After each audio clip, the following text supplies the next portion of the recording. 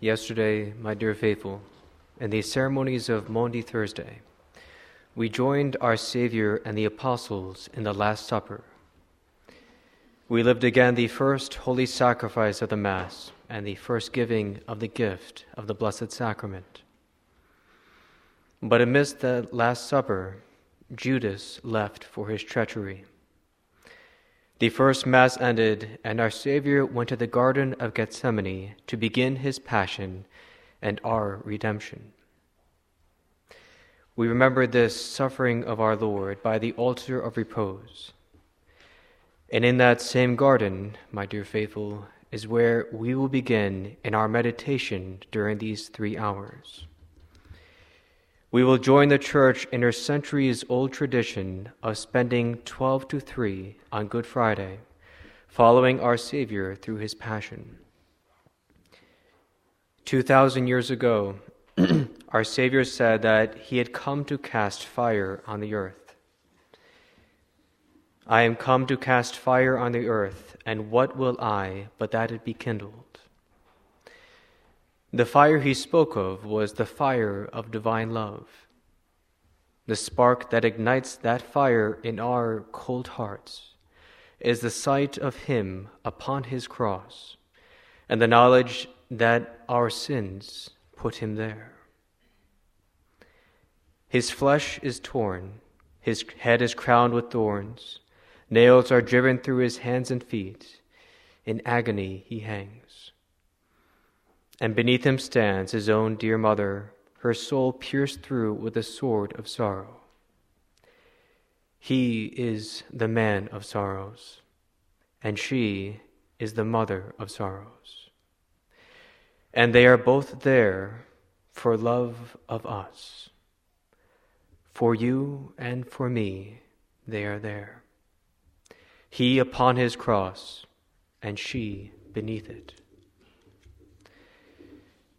In the course of his earthly life, our Lord had said, I have a baptism wherewith I am to be baptized, and how am I straitened until it be accomplished. The baptism of which he spoke was the baptism of the shedding of his blood.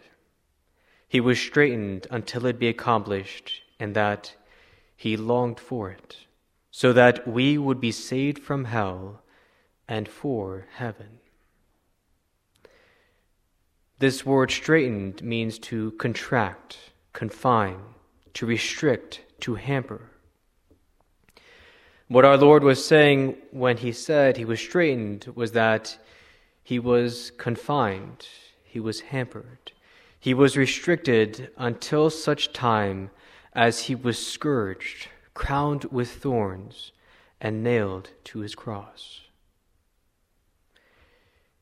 He longed for that cross because he knew the sight of him upon it would touch the hearts of men, win their souls to him, and set them on fire with divine love.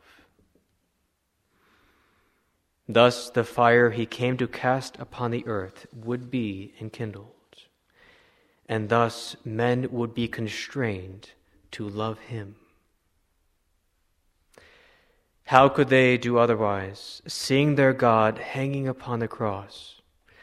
For in his bruised, bleeding body, we see the enormity of sin, of what we and all mankind have done to our God, who loves us with such a love.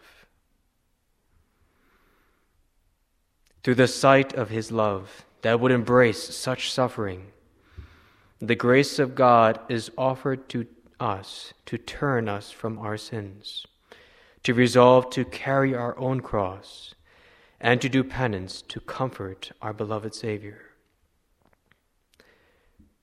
Thus our Lord did say, And I, if I be lifted from the earth, will draw all things to myself. For these next 3 hours, we will contemplate the passion of our Lord, honoring him for all he has done for us, and sorrowing at what we have done to him.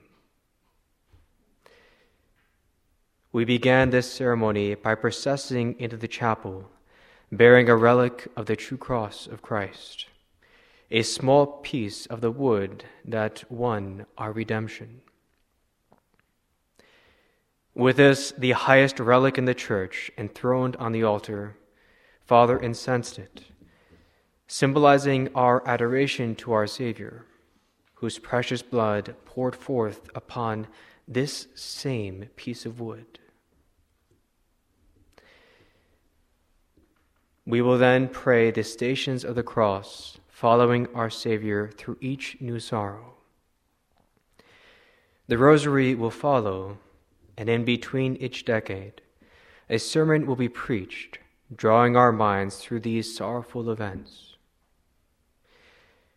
While considering the Passion, each sermon will lead us through the 5 steps necessary to make a good confession. We will examine our conscience, strive to have sorrow for our sins, build a firm resolution to sin no more, and ask God Almighty for our pardon. The adoration of the relic of the cross will follow, where we will each have the honor of kissing a piece of that same cross upon which our Savior redeemed us, thereby adoring our God and resolving to do penance for the sins that wounded him. Finally, Father will bless us with this relic, offering that same prayer that Jesus Christ offered on the cross, beseeching God that our hearts be moved by his grace, that we make a return to him by making use of his sacraments. And please God, love him by living for him.